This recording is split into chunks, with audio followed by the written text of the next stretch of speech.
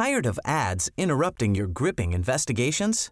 Good news. Ad-free listening is available on Amazon Music for all the music plus top podcasts included with your Prime membership. Ads shouldn't be the scariest thing about true crime. Start listening by downloading the Amazon Music app for free or go to amazon.com/truecrime ad-free. That's amazon.com/truecrime ad-free to catch up on the latest episodes without the ads. Flexibility is great. That's why there's yoga. Flexibility for your insurance coverage is great too. That's why there's United Healthcare Insurance Plans. Underwritten by Golden Rule Insurance Company, United Healthcare Insurance Plans offer flexible, budget-friendly coverage for medical, vision, dental, and more. One of these plans may be right for you if you're, say, between jobs, coming off your parents' plan, turning a side hustle into a full hustle, or even missed open enrollment. Want more flexibility? Find out more about United Healthcare Insurance Plans at uh1.com. There's never been a faster or easier way to start your weight loss journey than with PlushCare. PlushCare accepts most insurance plans and gives you online access to board-certified physicians who can prescribe FDA-approved weight loss medications like Wegovy and Zepbound for those who qualify. Take charge of your health and speak with a board-certified physician about a weight loss plan that's right for you. Get started today at plushcare.com/weightloss. That's plushcare.com/weightloss. plushcare.com/weightloss.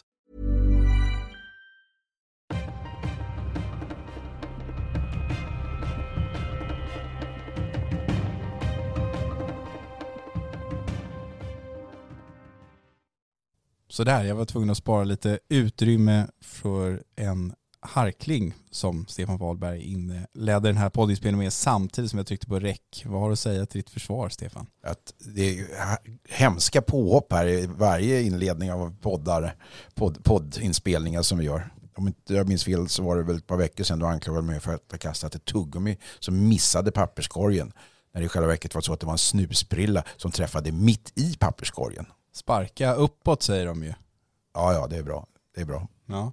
Sara är med den här veckan också. Hur mår du? Jajamän, jag är med. Jag mår bra.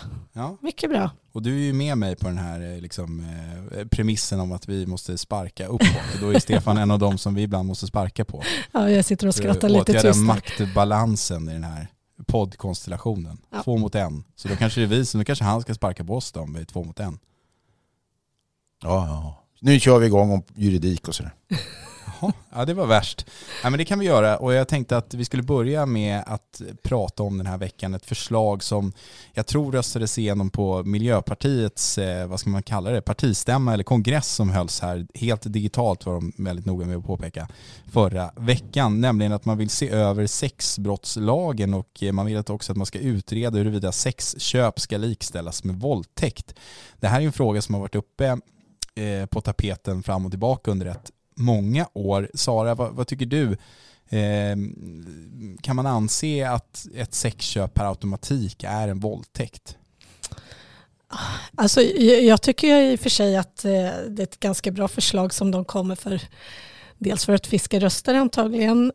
Men de som säljer sex gör det ju oftast inte av rent samtycke. Och de gör det inte för att de vill ligga utan för att det är tvingande på ett eller annat vis. Vad säger Wahlberg?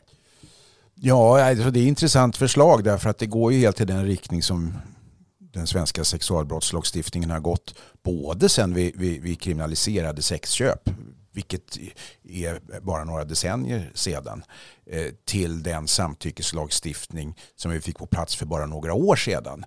Och utifrån precis vad du säger här, Sara, så bygger det här på ett antagande och utgångspunkten i att en prostituerad inte frivilligt utan efter ekonomiska incitament går med på samlag. Är det inte väldigt konstigt att ha en samtyckeslagstiftning om man inte ska anse att ett sexköp per automatik är en våldtäkt? För det är ju väldigt sällan det finns ett samtycke. Eller samtycket kanske finns när pengarna har betalats och den här stackars människan som är dittvingad och är i många fall ett offer för människohandel. Jag menar, det blir jättekonstigt på det sättet. Sen tycker jag också att det med ett sånt här förslag, om det nu skulle gå igenom, det vill säga att man skulle betrakta sexköp som en våldtäkt, så skulle man också kunna göra de här kvinnorna som det är i många fall då till målsäganden. Jag menar, idag så finns det ju ingen tydlig målsägande när någon köper sex på det sättet heller? Det finns ingen målsägande, ska vi säga, formellt, därför att det anses vara ett brott som är riktat emot det allmänna, och det enda undantaget från det är om det övergår till att bli alltså en exploatering i form av människohandel. Då är det en målsägande brott. Och då skulle jag säga så här, och ni får säga ja eller nej eller om ni håller med mig eller inte, men så fort det finns en tydlig målsägande, och i det här fallet då inte staten utan en person, så är det också statushöjande på det sättet att människor skulle betrakta brottet på ett annat sätt. Det vill säga människor tenderar att se allvarligare på brott som riktar sig mot en person snarare än ett skattebrott eller liknande som riktar sig mot staten. Vad säger du, Sara? Jo, definitivt. Det tror jag. På det sättet så tror jag att det här förslaget är väldigt bra. För att man ser just människan och inte en myndighet eller som i det här fallet staten som motpart. Vad är argumenten mot? Jag ser inte motargumenten här alls nämligen. Det är ju att gradera den här sexualbrottslagstiftningens allvarlighet i olika avseenden. Dessutom så är det naturligtvis så, alltså, vi har ju länder nära oss där sexköp inte bara är legalt fortfarande utan också under tillsyn och kontroll från staten. Fast så att, det är ju ett dåligt argument. Ja, det är inget argument. Jag bara sa att det är en fråga som naturligtvis kommer att lyftas i en sån här debatt, va? Ja, men det säger ju mer tycker jag om alltså de ländernas syn på det här snarare än att det är rätt att göra så. Och jag tycker att det är jättekonstigt med tanke på den opinion som ändå har växt de senaste åren i och med de här stora insatserna vi ser just nu på tv, att Kanal 5 sänder en dokumentär i flera delar från den här uppmärksammade Insats Torsk som polisen genomförde i Stockholm här för något år sedan. Jag tycker att det finns väl väldigt få som idag accepterar att män som det är då i många fall köper sex av kvinnor. Vi ser också det här stora problemet med människohandel. Alltså, kan ni ge mig ett argument till varför Miljöpartiets förslag inte bör drivas igenom? Nej. Helt tyst. Varför säger ni då inte rakt ut att det borde bli så här då? Ja, men vi säger ju att det är ett bra förslag. Jag tycker ni låter tveksamma. Tycker du? Nej, men jag tycker att det låter som ett bra förslag. Jag bara angav de argument som har dykt upp i debatten tidigare i de här sammanhangen. Dels att man måste gradera allvarlighetsgraden, och då har vi ju, som det är idag, en gradering som utgår ifrån de straffskalor som finns. Men därutöver så har det även höjts argument för den internationella bild som finns på området. Okej, så att ni är med mig på att det här vore en bra sak att driva igenom? Ja, absolut, och jag tycker att man ska prata mer om det och inte kanske bara nu sista året inför valet, utan att det här ska uppmärksammas mer. Som du säger nu, att det har kommit fram tv-program om det, att man ska lyfta upp det lite mer, så gemene man ser det här mer som ett problem. Jag tycker det finns faktiskt andra delar av det här förslaget från Miljöpartiet som är värt att uppmärksamma. Till exempel det här kravet som de framför om att vid till exempel porrfilmsinspelning så ska det finnas ett kontrollansvar. Att de som medverkar faktiskt inte är under 18 år. För då är de barn enligt FNs deklaration för mänskliga rättigheter. Och det här har tror jag varit och är ett problem. Därför att det är klart att det redan nu finns ett ansvar för den som tar med minderåriga i porrfilmsinspelningar. Men jag vet inte om det ansvaret har utkrävts till den omfattning som skulle vara nödvändigt för att motverka. Nej, och jag är inte så säker på att det är där det stora problemet ligger heller. Det stora problemet ligger nog hos de här stora sajterna där vem som helst kan så att säga ladda upp en film, och att de då har någon form av kontrollansvar för att se till att alltså, så att säga heminspelade videos inte innehåller personer under 18 år. Där tror jag att det stora problemet ligger just nu. Jag är inte säker på att det ligger hos de här stora porrfilmsproducenterna, även om det inte är något expertområde hos mig vill jag ändå säga, så tror jag inte att det är där problemet ligger. Men förslaget är naturligtvis bra. Jag tänker, kan vi inte lyfta någonting mer här kring liksom prostitutionsfrågan i Sverige?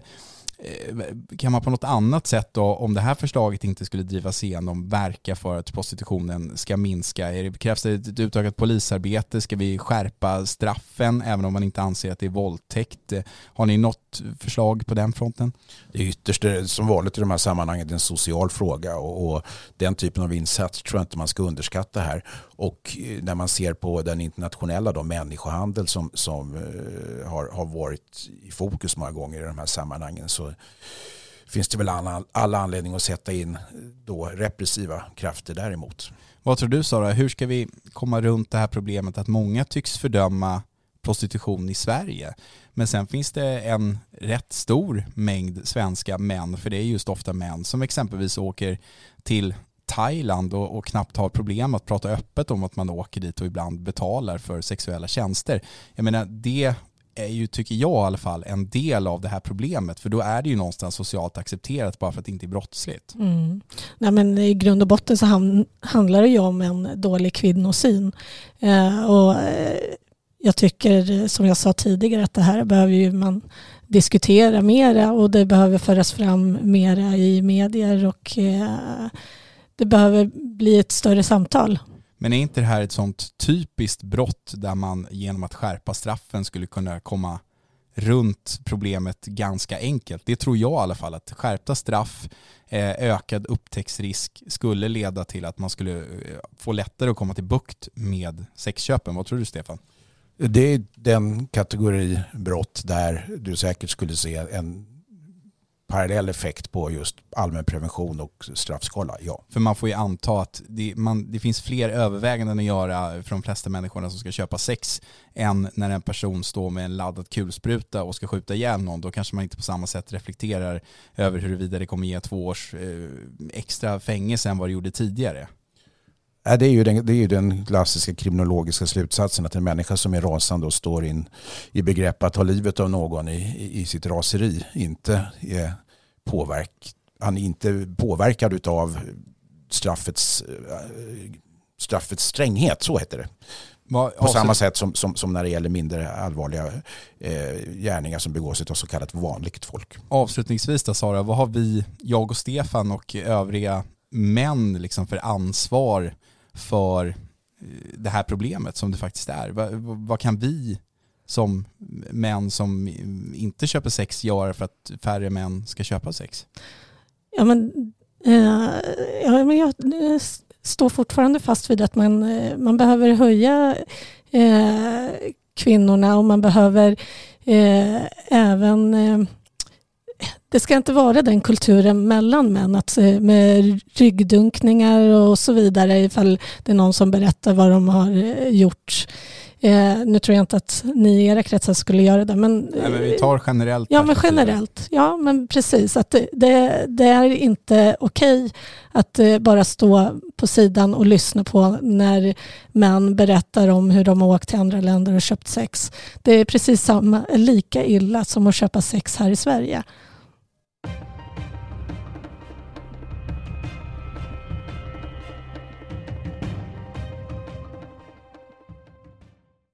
Nu ska vi prata rättsväsende, förtroende och brottsförebyggande rådets nationella trygghetsundersökning. För drygt en vecka sedan så kom den här stora undersökningen från BRÅ, och den visade bland mycket annat att drygt hälften, det vill säga 52% av befolkningen, uppger att de har stort förtroende för rättsväsendet som helhet, vilket är en ökning jämfört med förra året. Och det var en hel del ökningar bland de enskilda myndigheterna, polisen, åklagarna, domstolarna och så vidare. Men många av de här förtroendemätningarna visar ju ändå att exempelvis, vad ska vi se här, åklagarmyndigheten exempelvis ligger bara på 43% i förtroende, och då är det ändå den högst uppmätta siffran någonsin i nationella trygghetsundersökningen.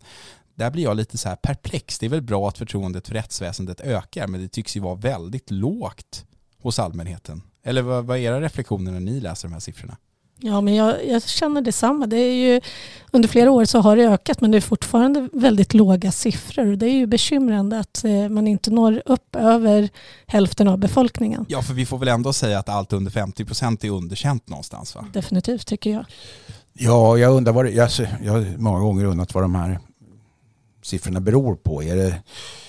Är det, alltså i alla riktningar, är det en okunskap att man inte vet vad en åklagare egentligen gör och har för ansvar?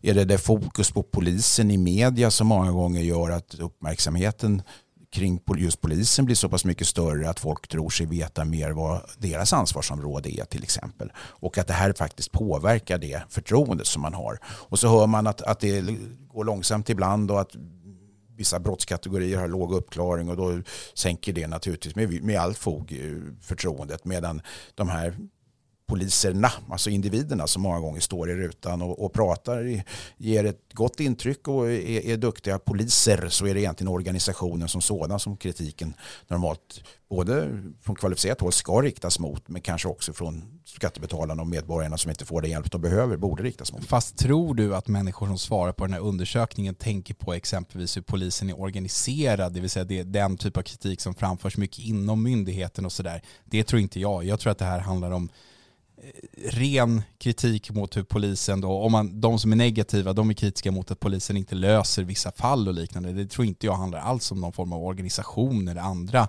större frågor som du pekar på här. Alltså nej, man ska inte överskatta sånt, det är helt korrekt. Men än en gång, jag ställer mig ibland frågan till var de här uppfattningarna egentligen hittar sin näring. Det är det jag menar. Därför att man kanske inte är så pass insatt i, som sagt, vad till exempel åklagarmyndigheten gör och borde göra och vad de gör bra och vad de gör mindre bra. Nej, men det är ju inte ointressant, för jag menar, det här är ju allmänhetens uppfattning. Det är någon form av det allmänna rättsmedvetandet. Om allmänheten, mindre än hälften av den breda massan, har svagt förtroende för åklagarmyndigheten, det påverkar ju deras position i samhället, tänker jag. Det är ju superbeklagligt. Jag menar, sen kan jag tycka samtidigt, vi har skrivit om det här, jag vet att åklagarmyndigheten och flera av de andra myndigheterna också har varit ute och berättat om den där undersökningen. Vi når höga siffror, högre än tidigare och så, men man liksom talar ju inte om att man fortfarande ligger under 50% i förtroende. Vad säger du om det, Sara? Vad säger det om deras liksom strategi för att komma till rätta med det här förhållandevis låga förtroendet? Ja, nej, men just åklagarmyndigheten är jag lite inne på Stefans linje där, att gemene man vet nog kanske inte riktigt hur åklagarna arbetar. Men då är det deras ansvar att se till att medborgarna vet det. Ja, definitivt. Jag tror att det är lättare att gemene man förstår, eller att de förstår hur polisen arbetar, eftersom man ser dem på gatorna och man läser om vad som händer och sker i samhället, om ökad brottslighet och så vidare. Och där kan det ju, jag tror ju också att förtroendet och tilliten till myndigheterna, det handlar nog också om i vilket samhällsskikt man befinner sig i och hur mycket brott man ser runt omkring sig. Jag tror att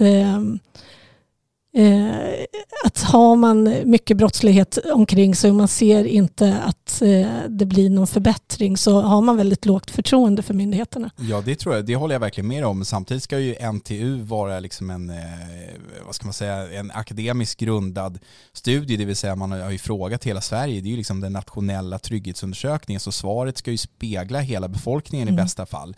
Så därför faller ju de argumenten lite platt också. Och jag kan ju tycka då att det här åligger ju Petra Lund som den högsta chefen för åklagarmyndigheten, som också är en person som är duktig i media, att gå ut och förklara vad åklagarna pysslar med egentligen. Det är ju ingen annan som kommer lösa det här problemet åt åklagarna, och jag tror att det kan räcka med ett enda stort profilerat fall där åklagaren i det enskilda målet lyckas med att få någon fälld för att det här förtroendet ska minska. Och i sådana lägen så blir ju den uppgiften på Petra Lunds axlar ännu tyngre, att förklara vad åklagarmyndigheten har för uppgift. Ja, alltså jag tror ju till stor del att det här handlar om alltså det jag sa inledningsvis, nämligen hur exponeringen ser ut, hur polisens och åklagarnas och domstolarnas verksamhet utmålas mot allmänheten, då inte minst genom media. Och detta får dessutom till resultat hur man ser på frågorna ifrån det politiska hållet. Det är nämligen så att om man utökar, som man då slåss om att göra, antalet poliser och budgeten till polisen, som vi har sett de senaste decenniet i varje fall, så måste man då i motsvarande grad göra det till åklagare och domstolar för att det ska få den avsedda effekten. Men jag är inte helt säker på att man politiskt sett alltid är mån om att framhålla det, utan man väljer att framhålla ökade resurser till polisen, och det tillfredsställer då allmänhetens allmänhetens krav på hårdare åtgärder. Men jag gillar ju ansvarsfördelning. Först innan vi går in på det så vill jag ju säga att det finns jag har nummer 1 stort förtroende för rättsväsendet, även om jag i många fall är kritisk i enskilda fall och liknande, och det tycker jag man ska vara, men jag tror att man kan ha ett ganska stort och brett förtroende för att det svenska rättsväsendet fungerar bra.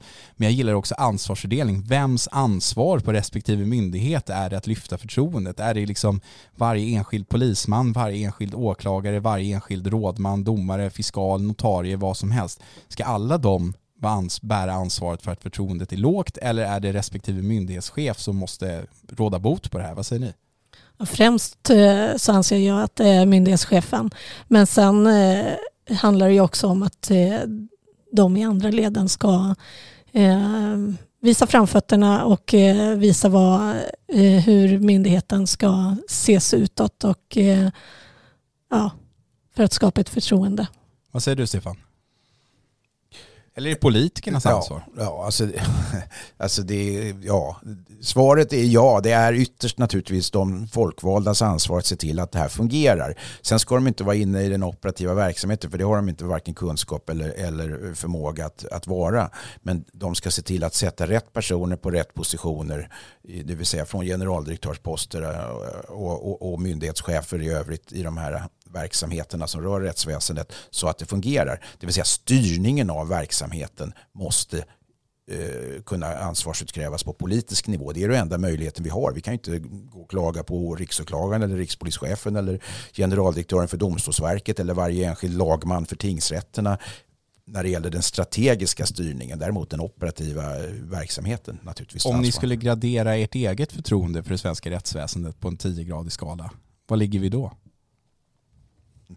Jag brukar ju säga, om vi tittar på domstolarna som ändå är liksom slutstationer för den rättsliga hanteringen, juridiskt sett i vart fall, så brukar jag säga att i 8 fall av 10 så fungerar det bra, inte utmärkt men bra, och i de andra 2 fallen så kanske det ena inte är någon större skada skedd, men det andra då, alltså de sista 10% inte alls är bra. Så 8 av 10, det är väl någonstans med beröm godkänt kanske, va? Eller? Ja, det är vad som anstår en miniminivå för någon som har för avsikt att kalla sig för rättsstat åtminstone. Sara? Oj, det var en svår fråga som jag inte ens har funderat så mycket på. Det var därför jag ställde nej, men det ligger väl ungefär där också. Sen kan man ju vara kritisk, som du var inne på också, i vissa enskilda fall och fundera över vad i helsike händer. Men det ligger väl runt 8 där också. Jag skulle säga så här, mitt förtroende är nog nästan uppe på 10 av 10, men det är också för att jag vet att jag själv i en rättsprocess skulle till vissa delar kunna tillvarata mitt eget intresse. Skulle jag inte ha de grundkunskaperna som jag har idag, så skulle jag nog sänka mitt betyg på den här skalan till kanske 7. Men i mitt personliga fall så skulle jag säga 10. Vad säger ni om det? Håller ni med om mitt resonemang? Nej. Jag håller faktiskt inte. Alltså jag kan förstå att du känner dig starkt i din bakgrund med din kunskap du har, men det innebär nog inte alltid att du alltid skulle få rätt om du har rätt. Nej, det säger jag inte, men jag säger att mitt förtroende för rättsväsendet ökar i min övertygelse om att jag skulle kunna ta tillvara mina rättigheter på ett bra sätt inom det svenska rättsväsendet mot bakgrund av mina kunskaper. Så kan det vara, men att då har du förtroende för din egen förmåga att agera. I kombination med domstolarna exempelvis då. Ja, okej. Jag tänker inte säga emot det, för jag har inte sett dig processa. Du kanske är fullständigt utmärkt person. Nej, jag ska inte processa, men jag vet att jag vet ju exempelvis att jag kanske skulle vända mig till den och den personen. Jag skulle leta där och där och jag skulle bla bla bla bla bla. Så att mitt förtroende är högre än ert.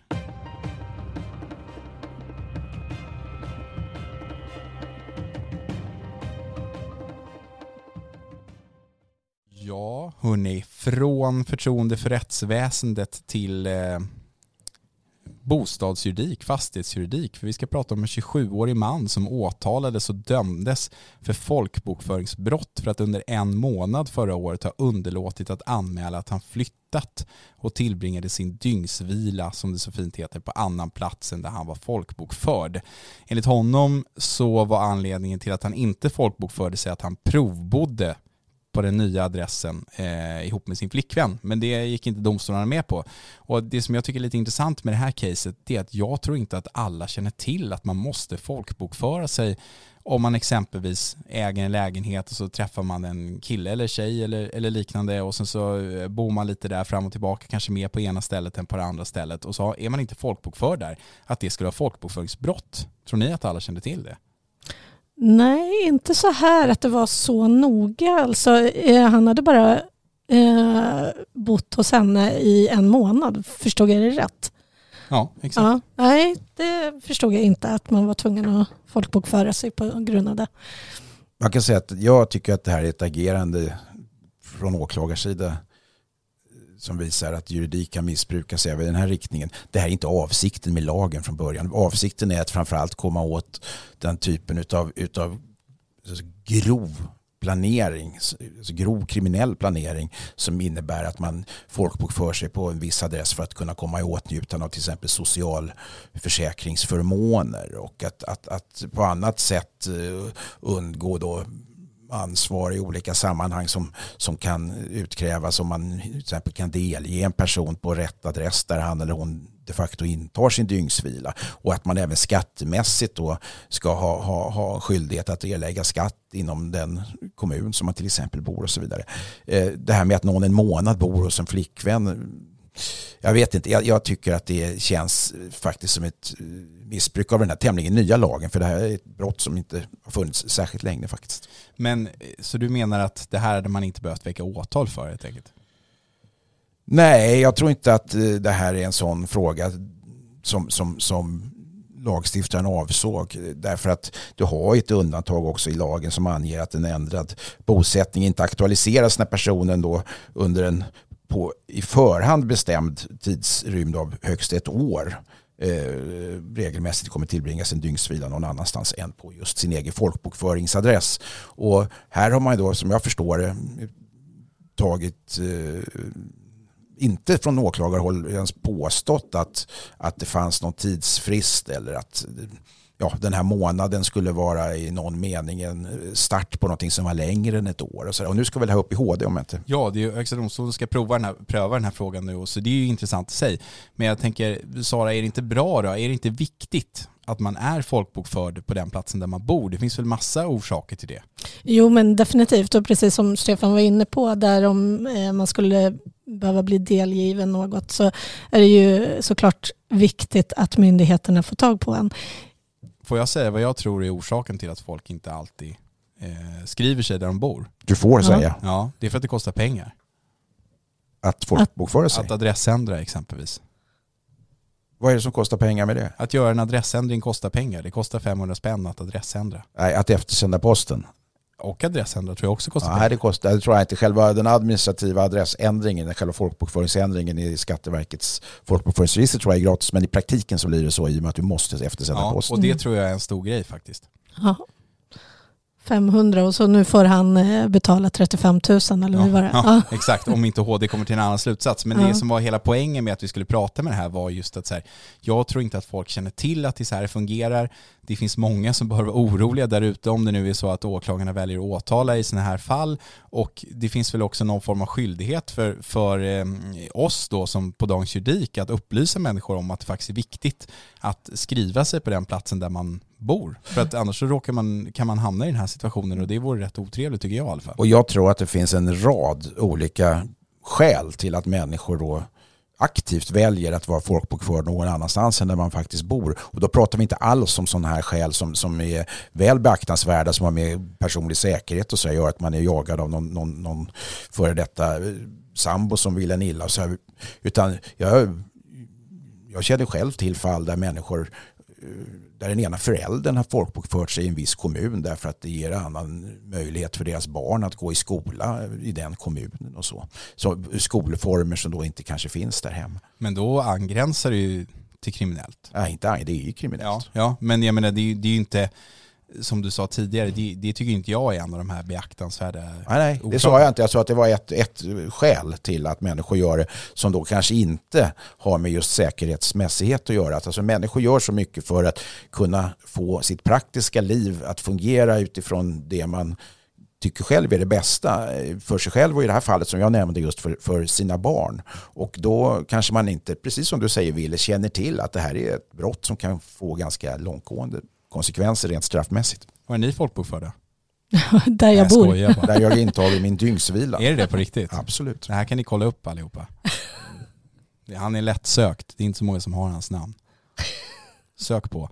Hörrni, vi har inte så mycket mer att säga. Är det någonting som ni vill rekommendera våra lyssnare? Jag vill rekommendera dem att mejla oss frågor, åsikter, allt annat till podden@dagensjuridik.se, och jag skulle också vilja puffa för en annan grej som jag och Stefan är lite inblandade i, nämligen en annan podd som heter Juridik för alla-podden, som är där man kan lära sig bland annat om testamente och lite såna andra saker och andra juridiska områden, en liten grundkurs i sånt, eller vad säger du, Stefan? Jo, arv och testamente är de här 3 poddarna vi har specialiserat oss på här med duktig expert med och sådär. Så att det tycker jag man kan lyssna på om man har för avsikt att göra rätt för sig även efter sin död. Jag höll på att säga att man vill se till att det funkar rätt efter sin död. Sara, vad ska man läsa på näringslivsfronten på Dagens Juridik? Allra, händer det något? Ja, allra. Där finns det ju många mål som är aktuella.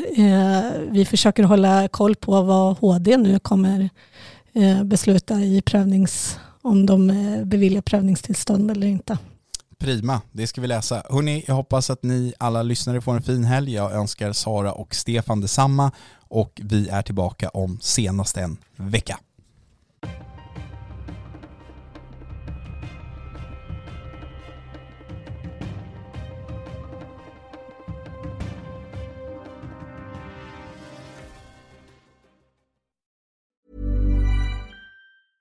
Imagine the softest sheets you've ever felt. Now imagine them getting even softer over time. That's what you'll feel with Boll & Branch's organic cotton sheets. In a recent customer survey, 96% replied that Boll & Branch sheets get softer with every wash. Start getting your best night's sleep in these sheets that get softer and softer for years to come. Try their sheets with a 30-night guarantee. Plus, get 15% off your first order at bollandbranch.com. Code BUTTERY. Exclusions apply. See site for details. Even when we're on a budget, we still deserve nice things. Quince is a place to scoop up stunning high-end goods for 50 to 80% less than similar brands. They have buttery soft cashmere sweaters starting at $50, luxurious Italian leather bags, and so much more. Plus, Quince only works with factories that use safe, ethical, and responsible manufacturing. Get the high-end goods you'll love without the high price tag with Quince. Go to quince.com/style for free shipping and 365-day returns. Tired of ads interrupting your gripping investigations? Good news. Ad-free listening is available on Amazon Music for all the music plus top podcasts included with your Prime membership. Ads shouldn't be the scariest thing about true crime. Start listening by downloading the Amazon Music app for free or go to amazon.com/truecrime ad-free. That's amazon.com/truecrime ad-free to catch up on the latest episodes without the ads.